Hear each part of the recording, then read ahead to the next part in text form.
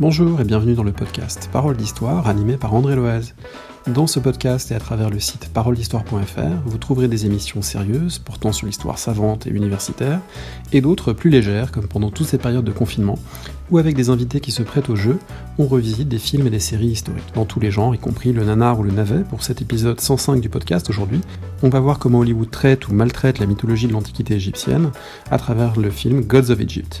Un petit coucou au passage au site Antiquipop, qui décrypte depuis longtemps la façon dont la culture populaire et le cinéma hollywoodien notamment s'emparent de l'Antiquité. Très bonne écoute et à bientôt. Bonjour Juliette Roy. Bonjour.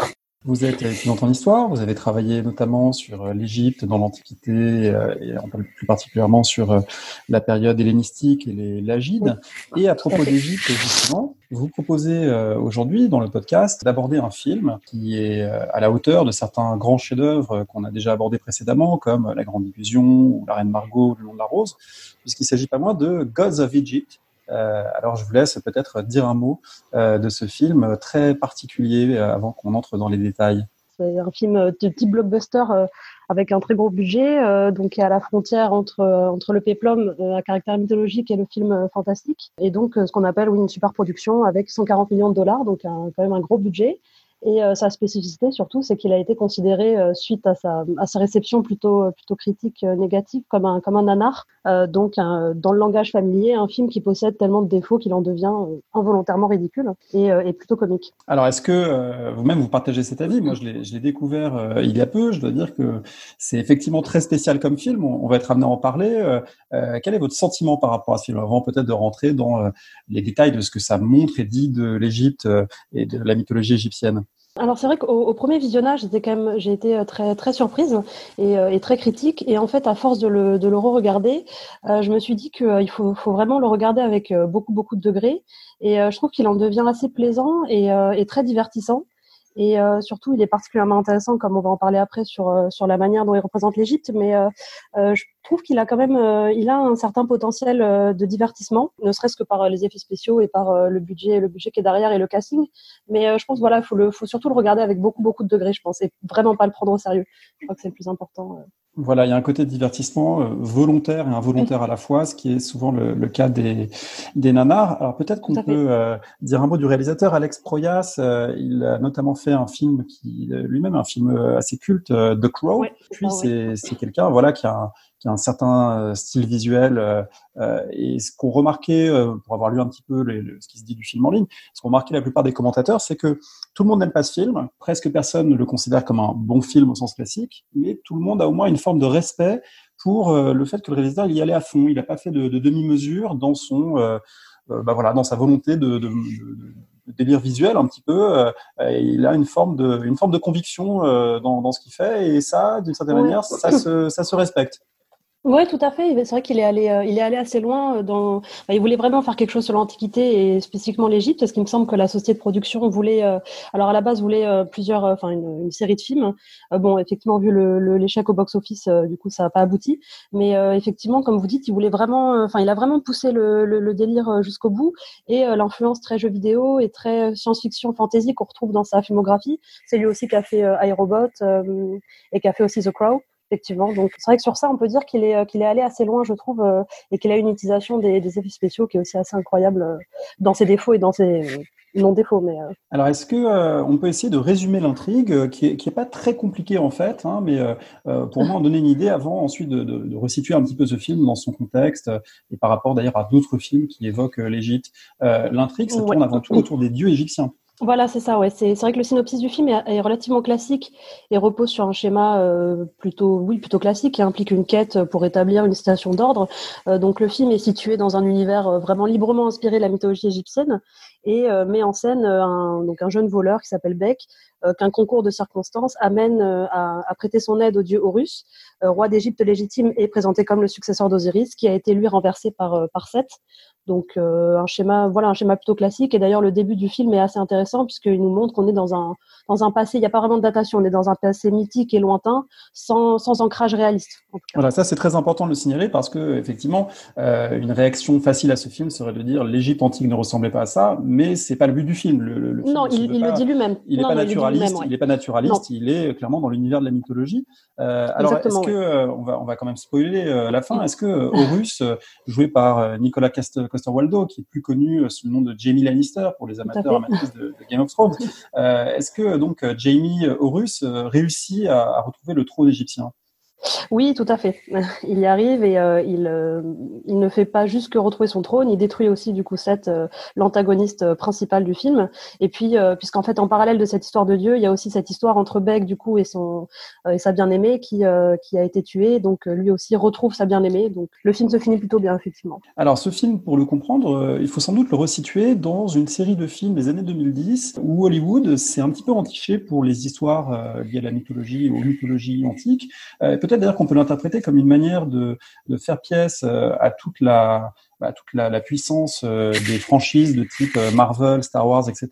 Un certain nombre de studios se sont dit pourquoi on n'irait pas chercher finalement des franchises déjà prêtes à être adaptées, c'est-à-dire tous les mythes antiques.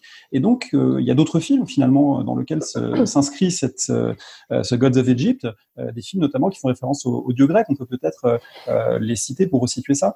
Oui, tout à fait. Alors, ce que je voudrais juste dire avant, c'est que aussi une des originalités de Gods of Egypt, c'est de mettre en scène donc la mythologie égyptienne et les dieux comme acteurs principaux et pas en toile de fond. Parce que ce qui est intéressant, c'est que vis-à-vis de l'Égypte au cinéma, c'est la mythologie égyptienne, elle a quand même peu intéressé les caméras jusqu'à présent.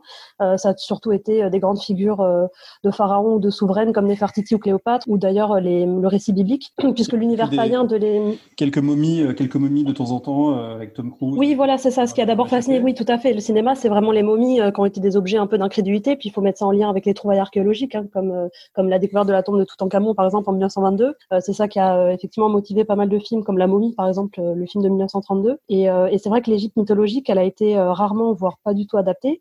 Et c'est surtout, effectivement, donc la mythologie grecque, comme vous le disiez, donc depuis les années 2000, avec des films comme Le Choc des Titans, par exemple, qui est un remake du film de 1981, ou alors même Persée ou Thésée, le Minotaure, les Olympiens, avec les Immortels en 2011. C'est des films qui ont surtout abordé la mythologie grecque et les héros. Donc je trouve ça plutôt original de la part de Gods of Egypt, pour le coup, de mettre en avant comme acteurs principaux les dieux égyptiens. Ouais. Alors en voyant le film, je me suis demandé s'il n'y avait pas aussi la volonté peut-être d'aller chercher ce public qu'on appelle en anglais young adult, public post-ado, jeune adulte, notamment le public des films Percy Jackson, qui est aussi une manière de... Et là pour le coup, il y a eu plusieurs suites, je crois. Percy Jackson, le voleur de foudre, face à Poséidon, etc. Autrement dit, quelque chose d'assez ludique dans le rapport à la mythologie.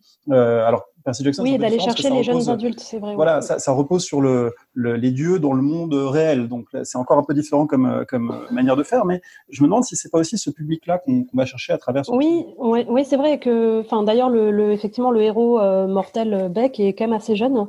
Lui et la femme dont il est amoureux, ils sont quand même assez jeunes. Donc c'est vrai que c'est intéressant de voir que peut-être aller chercher ce public de jeunes adultes, puisque c'est vrai que Percy Jackson, ça a eu un grand succès. En tout cas, la série littéraire a eu un très grand succès. Et ça montre aussi l'engouement de la mythologie de manière générale. C'est quelque chose qui plaît aussi au public. Je rebondis aussi sur l'égyptomanie. C'est l'Égypte ancienne, c'est quelque chose qui plaît au public de manière générale. Donc c'est vrai qu'ils ont aussi surfé sur cette vague d'égyptophilie et de références un peu fantasmées, mais qui est connue du grand public, en tout cas. Alors, ils ont surfé, ou disons, ils ont essayé de surfer, parce que c'était quand même un échec absolument cuisant au box-office américain et mondial, parce que je crois que le film est à peine rentré dans son budget, ou pas rentré dans son budget, donc il devait y avoir une suite, et probablement... malgré les efforts du réalisateur, elle ne verra pas le jour. Toujours dans cette idée de capter ce type de public, fasciné par l'Antiquité, en partie jeune adulte, etc. Il faut dire un mot de l'esthétique du film. C'est une esthétique qui renvoie à la fois à des choses bien établies du côté du péplum, mais aussi d'une certaine façon un petit peu aux jeux vidéo. Est-ce que c'est votre sentiment également ? Oui, tout à fait, ouais. Et c'est quelque chose, cette esthétique qui a été abondamment critiquée et commentée dès la sortie du film, et ce qui a aussi contribué à sa qualification de nanar.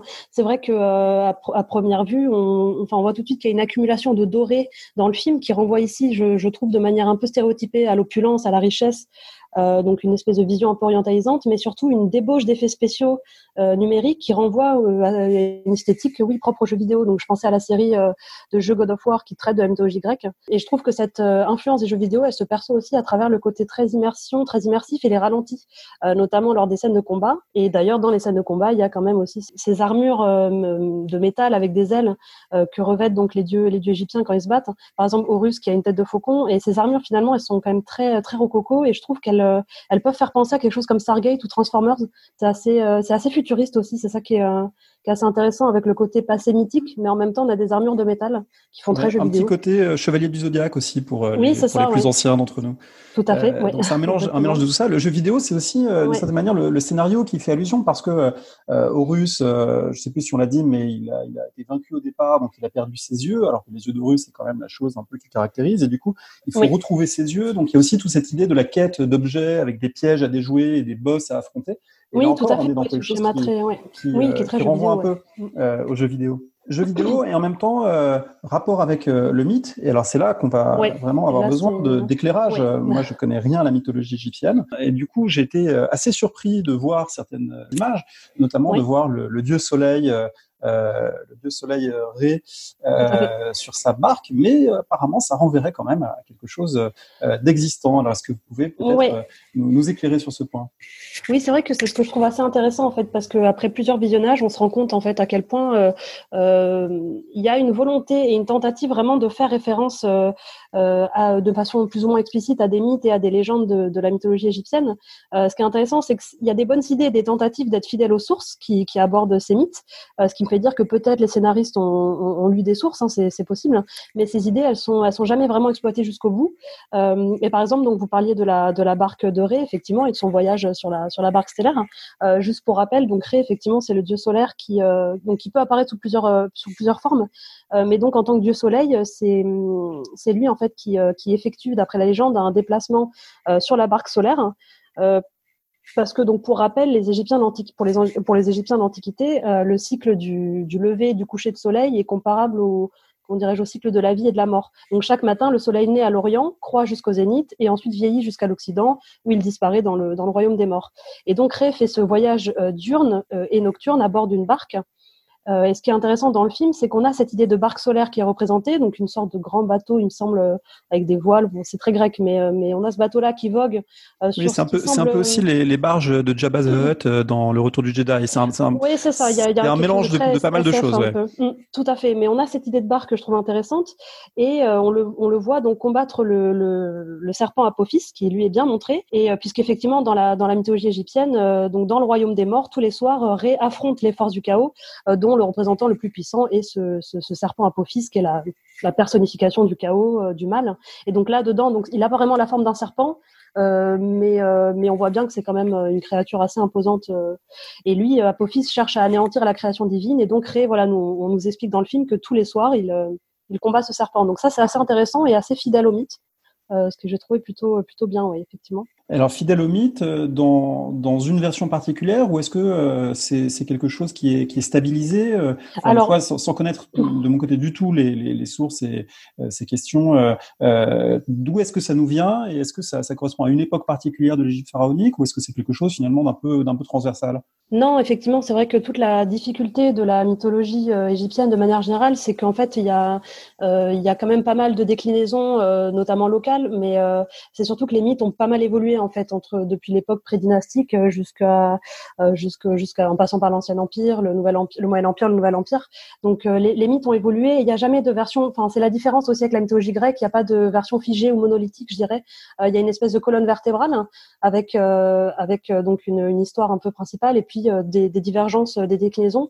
Mais grosso modo, pour le voyage de Ré, en tout cas, c'est assez acté ça, que il effectue son voyage sur la barque stellaire, et que à une telle heure de la nuit, il combat Apophis. Ça, c'est quelque chose qui est plutôt acté. C'est plus par rapport au mythe d'Osiris, par exemple, où il y a beaucoup de déclinaisons. Mais pour la barque de Ré, en tout cas, je le trouve assez fidèle. Après, ils ont aussi tenté de faire un lien avec Seth, parce que dans la mythologie égyptienne, Seth, normalement, est présent sur la barque avec une lance, et il aide Ré à combattre Apophis. Là, en l'occurrence, dans le film, on nous en fait une autre interprétation, où on nous met aussi on nous met des daddy issues entre guillemets, donc puisque Ré est le père de Seth, mais ils tentent, c'est ce que je trouve en général, ils font des tentatives quand même donc c'est pour ça que je pense qu'ils ont dû se documenter ou à minima lire des sources. Après, ils l'adaptent forcément au scénario, c'est aussi ça le problème, c'est quand même ça va avec le scénario aussi de base. Alors l'autre problème, et ça c'était beaucoup commenté au moment de la sortie du film, c'est que ces dieux égyptiens sont transposés à travers un casting anglo-américano-écossais, puisque Seth c'est Gerald Butler, donc bien connu pour un autre nanar. Il y a Geoffrey Rush avec de l'auto-bronzant qui joue Ré, donc des personnages qui ont beaucoup fait commenter d'ailleurs au moment de la sortie du film ce casting. Nicolas Coster-Waldau pour jouer donc Horus, qui ont beaucoup fait commenter parce que là encore pour représenter l'Égypte, ça paraissait pas les choix. En tout cas, tout le monde n'a pas trouvé que c'était les choix les plus pertinents. Non, effectivement, le film a été, oui, dès le dévoilement d'ailleurs des affiches promotionnelles et des trailers, il me semble, le film, le réalisateur et la société de production ont été accusés d'avoir fait donc du whitewashing, donc qui est un néologisme issu du monde militant antiraciste américain et qui peut se traduire par le terme blanchiment et qui donc désigne le fait de choisir des acteurs, des actrices blancs pour incarner un rôle fictif ou non de personnes normalement racisées ou de couleur. Et ça, c'est quelque chose du coup qu'on retrouve quand même. Enfin, c'est pas que récent, c'est quelque chose qui remonte aussi. On peut penser par exemple au film Cléopâtre de 1963 avec Elizabeth Taylor qui a fait aussi l'objet de questionnements par rapport à ça, sur le fait de choisir une actrice blanche. Et c'est vrai que Gods of Egypt a été pour le coup taxé de faire du whitewashing, tout comme Exodus, qui est sorti juste avant, il me semble, de Ridley Scott, qui mettait aussi en scène un casting blanc alors qu'il traitait de Moïse et de la sortie d'Égypte, qui donc peut être effectivement quand même gênant vu qu'on c'est censé se passer en Égypte. Alors comme souvent, la société de production a un atout dans sa manche entre guillemets pour répondre à ce type d'accusation, c'est de dire mais non, regardez, nous avons un acteur de couleur. En l'occurrence, il s'agit de nul autre que Black Panther lui-même, Chadwick Boseman, qui est la caution noire, ouais, tout à fait. Exactement, et qui joue le dieu Thoth. Alors d'ailleurs, un rôle assez drôle, un personnage un peu de comic relief, soutien comique au film, mais qui correspond à une divinité réelle, lui aussi. En tout cas, pour les Égyptiens, Thoth existait, peut-être pas sous cette forme-là. Alors, je l'ai trouvé plutôt intéressante. Alors bon, le costume, je pense qu'on en parlera après, mais le costume, c'est quand même son costume est relativement mal fait, son apparence aussi, elle fait très perse. Enfin, c'est quand même assez gênant. Mais j'ai beaucoup aimé la scène où donc les héros débarquent et voient Thoth est en pleine réflexion et il y a beaucoup d'avatars de lui qui sont dans une pièce en train d'accumuler du savoir. On voit une grande bibliothèque, donc c'est assez intéressant sur le fait que, puisque Thoth c'est la divinité en gros de la sagesse, c'est lui qui aurait inventé l'écriture. Enfin, il est très important pour les Égyptiens. Les animaux qui lui sont associés, c'est le babouin et l'ibis. Donc moi j'ai trouvé ça intéressant. C'est juste ce qui me posait un peu problème, c'est le fait qu'ils ont mis en avant avec Thoth du coup les dieux ont des attributs et Thoth notamment c'est son cerveau que Seth essaye de lui prendre à un moment donné dans le film pour avoir son savoir. Ça, c'est vraiment la scène la plus grandiose ou grotesque suivant les points de vue. Donc, le cerveau bleu brillant, voilà, de Indiana Jones, c'est le crâne de cristal, le cerveau bleu brillant est arraché par Seth, alias Léonidas, alias Gerard Butler. Exactement, pour s'approprier son savoir. Ouais. Voilà, c'est ça. Ce qui est un petit peu gênant parce qu'en fait, ça correspond pas du tout. Enfin, la conception des Égyptiens des organes, elle est différente de la nôtre, et du coup, d'avoir lié l'intelligence de Thoth au cerveau, c'est quelque chose c'est plutôt une appréciation contemporaine, puisque pour les Égyptiens, le cerveau, en fait, c'est pas du tout. Enfin, c'est le cœur pour les Égyptiens qui est le siège de la sagesse et de l'intelligence, et c'est pour ça qu'au moment de la momification, d'ailleurs, le cerveau, il est aspiré, il me semble, par le nez. Enfin, il est pas très utile. Donc, c'était là pour le coup, c'est quelque chose qui rentre pas du tout dans les conceptions égyptiennes, d'avoir mis le siège de l'intelligence dans le cerveau de Thoth. Ça, c'est quelque chose de plutôt contemporain et qui n'était pas très bien fait, du coup. En plus de l'aspect grotesque, effectivement, de la représentation du cerveau. Il y a évidemment une part très importante du film, s'agissant de l'Égypte, qui est consacrée aux mythes liés à l'au-delà. Et alors là, on aura besoin aussi de vos éclairages, parce que il y a à la fois une représentation de l'au-delà, je dirais, qui paraît classique ou traditionnelle, cette idée qu'on va être jugé au moment du passage dans l'au-delà. Puis en même temps, le nouveau roi d'Égypte, Seth, Gerald Butler, introduit une nouveauté, il faut payer pour passer dans l'au-delà. Alors, cette question du paiement, du passage, on la retrouve d'ailleurs dans d'autres cultures ou civilisations, le fait de mettre une obole dans la bouche d'un mort pour pouvoir traverser les fleuves infernaux chez les Grecs. Bon, c'est pas quelque chose de totalement improbable, mais finalement, comment fonctionne cette représentation de l'au-delà dans le film, et est-ce que ça correspond là aussi à des conceptions égyptiennes de l'Antiquité? Alors effectivement, vous parliez, je vais juste rebondir sur l'obole. Ça, c'est quelque chose qui est assez gênant concernant l'Égypte mythologique, puisqu'effectivement c'est quand même très grec. Le tribut qui fait penser à Charon, qui du coup dans la mythologie grecque est le pilote de la barque qui fait traverser le Styx, donc le fleuve infernal contre une obole. Parce que chez les Égyptiens, du coup, même cette idée de fleuve que les morts traversent à un moment donné dans le film, c'est quand même, ça ressemble beaucoup plus au Styx qu'au Nil souterrain. Donc c'était quand même un peu gênant. Et par ailleurs, ce que j'ai relevé, c'est que la vision de l'au-delà, je trouve qu'elle est quand même inspirée de plutôt l'imaginaire gréco-romain et occidental. Donc d'Homère, même à Dante, par exemple, et la Divine Comédie, c'est-à-dire qu'on a une tonalité très grise, sombre, beaucoup de grottes, et la figuration donc de ce fleuve que les morts doivent traverser. Et c'est pas du tout comme ça que l'au-delà, donc ce qu'on appelle la douate dans la mythologie égyptienne, est figurée. Également, le fait de payer un tribut, ça c'est pas du tout aussi quelque chose. Alors je pense que ça va avec le scénario pour nous montrer que Seth est méchant et qu'il veut faire payer les gens pour accéder à l'au-delà, alors qu'Osiris disait au début du film qu'une offrande d'un pauvre valait celle d'un riche. Parce que du coup dans la mythologie égyptienne, par rapport à la psychostasie, donc ce qu'on appelle le jugement de l'âme d'Osiris, la pesée du cœur, il n'y a pas du tout cette idée de tribut. C'est en fait c'est sur une balance, on pèse le cœur du défunt. Donc le cœur est déposé dans une balance dont le contrepoids est la plume de la vérité, le symbole de la déesse Mat, qui est la divinité de la justice. Et en fait, si le cœur du défunt pèse plus lourd que la plume, ça veut dire que le défunt a eu trop de péchés, et donc une divinité qui s'appelle Amout est chargée de dévorer le cœur. Ça, c'est pas quelque chose qu'on retrouve dans le film, et c'est dommage, puisqu'on a la balance, on a la plume, on a même la présence d'Osiris, ou en tout cas d'un accusateur divin, on a même Anubis, qui est d'ailleurs très bien fait, je trouve, mais on n'a pas du tout la pesée du cœur. Le défunt doit poser un tribut, donc une richesse, et ça, c'est pas du tout égyptien, effectivement. Alors pour rester d'ailleurs sur les choses qui paraissent ajoutées ou superposées et pas forcément égyptiennes, cette palette de couleurs très grises, moi elle m'a aussi beaucoup fait penser au deuxième film de la trilogie Marvel Thor, le monde obscur, le moins réussi sans doute, mais on est complètement dans ce type de visuel, et je pense que là il y a... Qui est plutôt occidental, voilà, il y a quand même la volonté du studio aussi de s'inscrire dans des recettes qui marchent chez les concurrents, et puis dans des choses aussi qui seront familiers ou familières des spectateurs possibles. Oui, en fait, on n'a pas eu beaucoup des spectateurs. Non, c'est sûr, mais c'est très possible. Ne serait-ce que les armures en métal, d'ailleurs, peuvent faire penser à Iron Man. Enfin, c'est comme vous dites, une imagerie qu'on peut retrouver effectivement dans les Marvel ou dans les films de super-héros ou dans les comics. Ces armures, elles permettent aussi de représenter les dieux, de les séparer. Alors, je dirais pas des mortels, parce que d'ailleurs, il y a peut-être, avant de parler des représentations des dieux, il y a une chose qui m'a frappé, c'est que les dieux peuvent mourir dans ce film. Alors, qu'en est-il des dieux égyptiens? Est-ce qu'ils sont mortels, immortels? Comment ça fonctionne? L'idée, voir un film grec, par exemple, où Zeus serait poignardé et se viderait de son sang, on aurait du mal, un film situé, disons, dans la mythologie grecque, on aurait du mal à l'envisager. Et là, Osiris est tué. Comment ça marche? Est-ce que ça peut avoir un sens?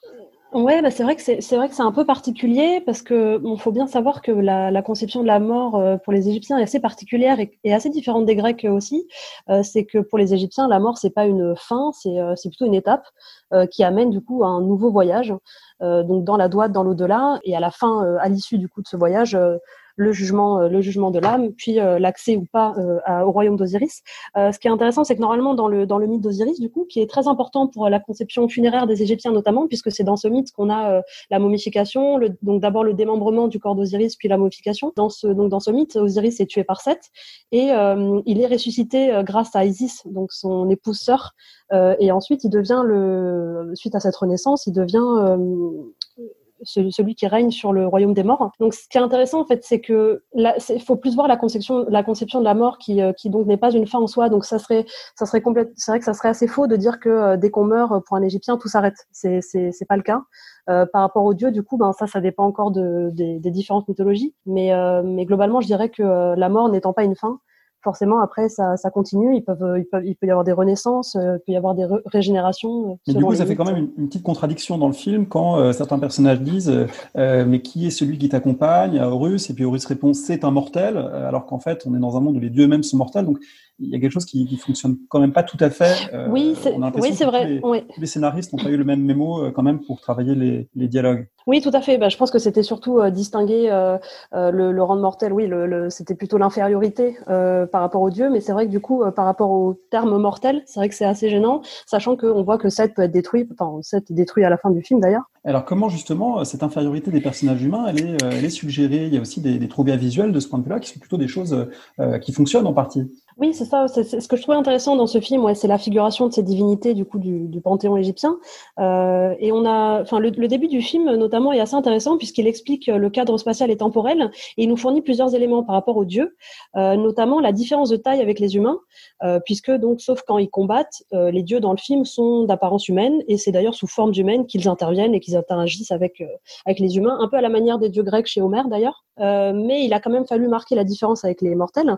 Ce qui est expliqué dès le début du film, c'est la différence de taille entre divinité et mortel. Donc les dieux sont représentés comme beaucoup plus grands pour signifier leur supériorité. Et c'est intéressant parce que ça, c'est quelque chose que l'on retrouve dans l'iconographie antique, notamment gréco-romaine. Par exemple, je pensais au relief d'offrande où l'on voit des humains sacrifiés à des dieux. C'est vraiment la différence d'échelle qui permet qui permet d'abord de distinguer les uns des autres. Après, le problème, entre guillemets, c'est que dans les représentations iconographiques égyptiennes, sur les façades des temples, par exemple, il n'y a pas de différence de taille entre les mortels et les humains. En revanche, c'est dans la mentalité égyptienne que ça s'est marqué. Donc, je trouve que c'est intéressant. Bon, il y a de la confusion avec des références grecques, mais il y avait une volonté quand même de respecter ça, de séparer du coup les mortels des dieux. Avec aussi cette idée que les dieux ont différentes formes, peuvent se manifester de différentes façons, peuvent se métamorphoser, Oui, et tout à notamment fait. toute la dimension mi-humaine, mi-animale de certains dieux égyptiens, elle est clairement utilisée dans le film parce que non, ça permet de jouer sur les effets spéciaux, de jouer sur des personnages du coup qui ont des apparences étonnantes ou monstrueuses. Oui, c'est ça. Dès le début aussi du film, il me semble qu'il y a une mention comme quoi les dieux peuvent revêtir des apparences d'animaux effrayants. Et même les armures de combat, la métallisée, c'est vrai que ça permet de montrer la forme composite des dieux qui donc fusionnent un corps humain avec une tête animale. Et alors c'était plutôt maladroit de dire animaux effrayants, mais ça donne l'idée quand même de cette forme composite, corps humain et tête animale. Et d'ailleurs dans le film, donc la tête des dieux qui se transforme au moment des combats prend la forme de leur figuration animale, donc le faucon pour Horus, et un animal composite pour Seth, mais en gros c'est un museau allongé et des oreilles verticales. Donc je trouve que c'est de mauvais goût en termes visuels, mais c'est intéressant d'un point de vue figuration mythologique des dieux qui sont anthropomorphes et zoomorphes, ça dépend. Voilà, ils ont essayé. On voit en tout cas qu'ils ont essayé Ils ont de tenté, tenter ouais. des trouvailles qui sont pas les plus courantes et ça participe du charme un peu déglingué Oui, c'est du ça. Et film. alors, il y a une autre chose que je trouve pour le coup intéressante et qui va avec les conceptions égyptiennes, c'est la figuration du sang des dieux comme de l'or liquide. Qu'on nous montre au début, qu'on nous explique au début du film. Bon, c'est peu expliqué, mais on nous le montre, notamment quand Oui, Horus il y a une saigne voix off ou qui même dit quand. c'est de l'or qui coule dans leurs veines. Et Voilà, ensuite, c'est il y a ça. plusieurs images qui le montrent. Et ça, effectivement, Et c'est très ça va bien. avec ça va avec les conceptions égyptiennes, hein, parce que qui dit dans les différents textes que la composition de la chair des dieux est faite d'or et de métaux précieux. Hein. Donc ça, c'était assez intéressant, je trouve. Pour le Oui, coup, ça fait quelques beaux plans, notamment à la fin, c'est la ça. mort de Seth, qui est vraiment visuellement réussi. Alors, en Tout parlant de à ces fait. choix visuels, il y a Ouais. aussi évidemment des décors, des paysages qui sont pas du tout ceux de l'Égypte réelle, mais d'une Non, Égypte effectivement. imaginaire, mythifiée, Fantasmé, ouais. Tout à fait. fantasmée. Alors, comment ils fonctionnent ces choix dans le film pour vous? Alors, j'ai relevé plusieurs catégories, mais dans un premier temps, déjà, je trouve ça intéressant de s'intéresser au cadre, disons, topographique, spatial et monuments, puisque donc au début du film, après ce petit passage introductif pour nous présenter une espèce de cosmogonie un peu revisitée, on a la Oui, c'est d'ailleurs présentation un du. des seuls moments où on a des hiéroglyphes. Il y en a très peu dans le film, mais tout au début, C'est ça. Alors, on les on va peut-être. utilise.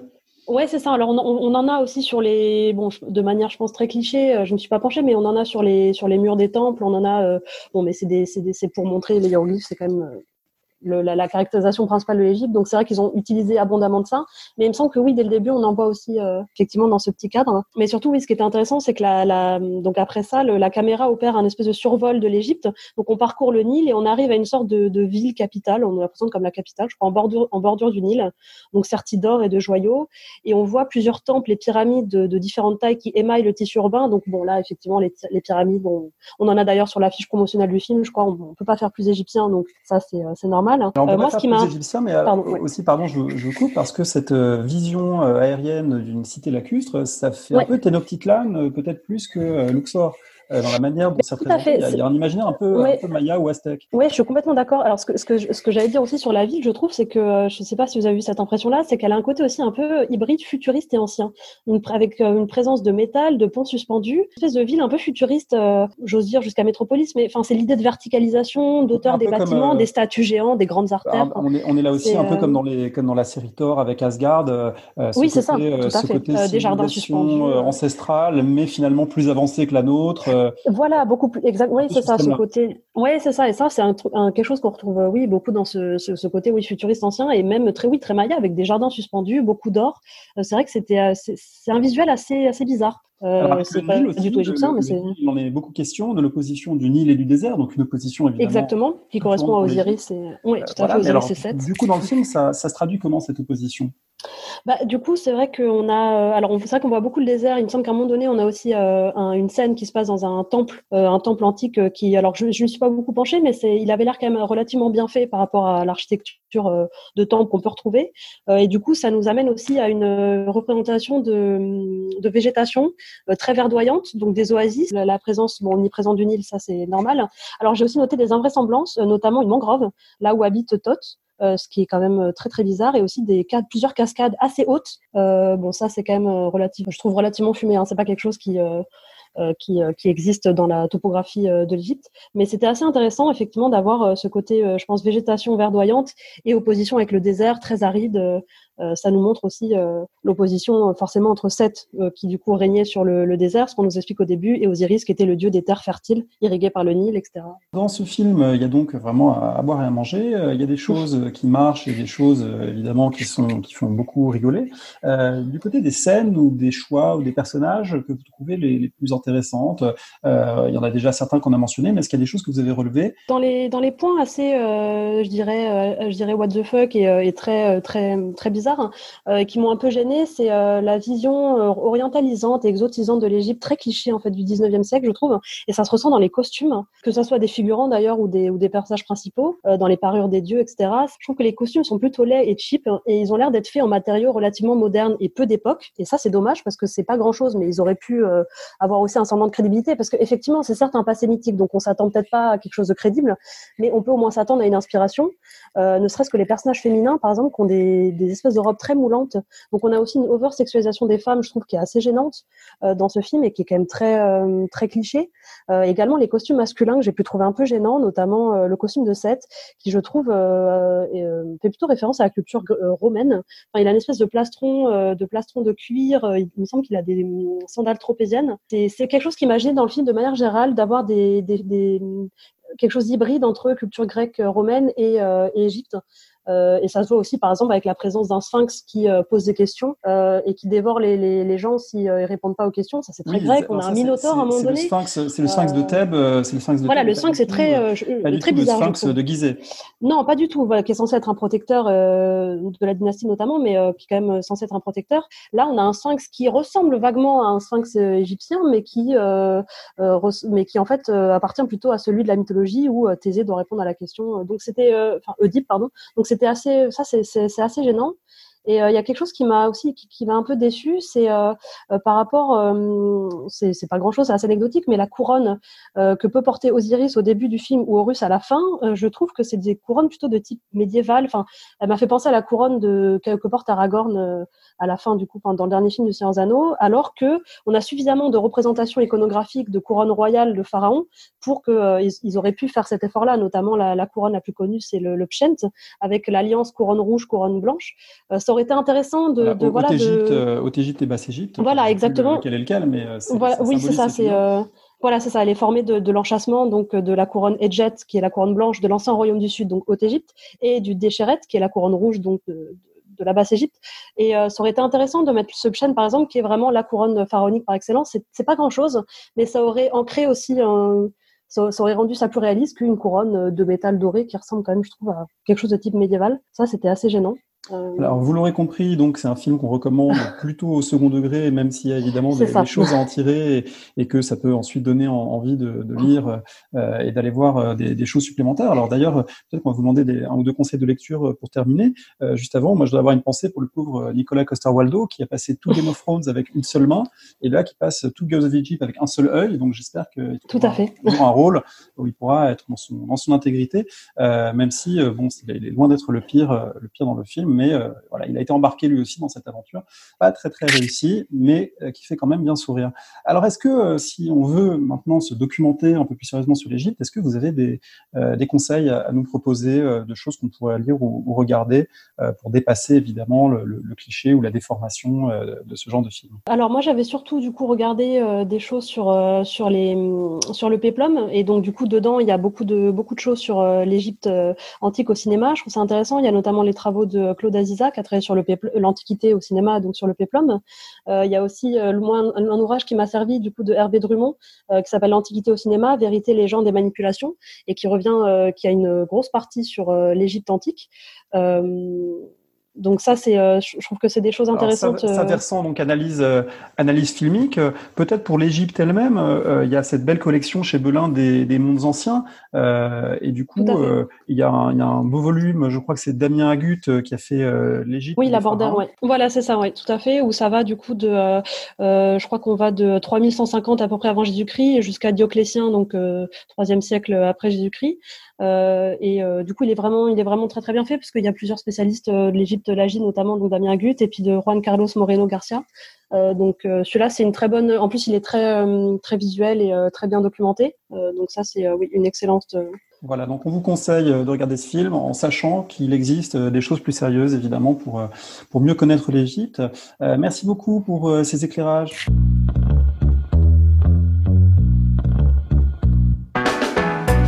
Merci de nous avoir écoutés. Rendez-vous sur le site www.paroledhistoire.fr pour toutes les informations sur le podcast, pour vous abonner, écouter ou télécharger les autres émissions.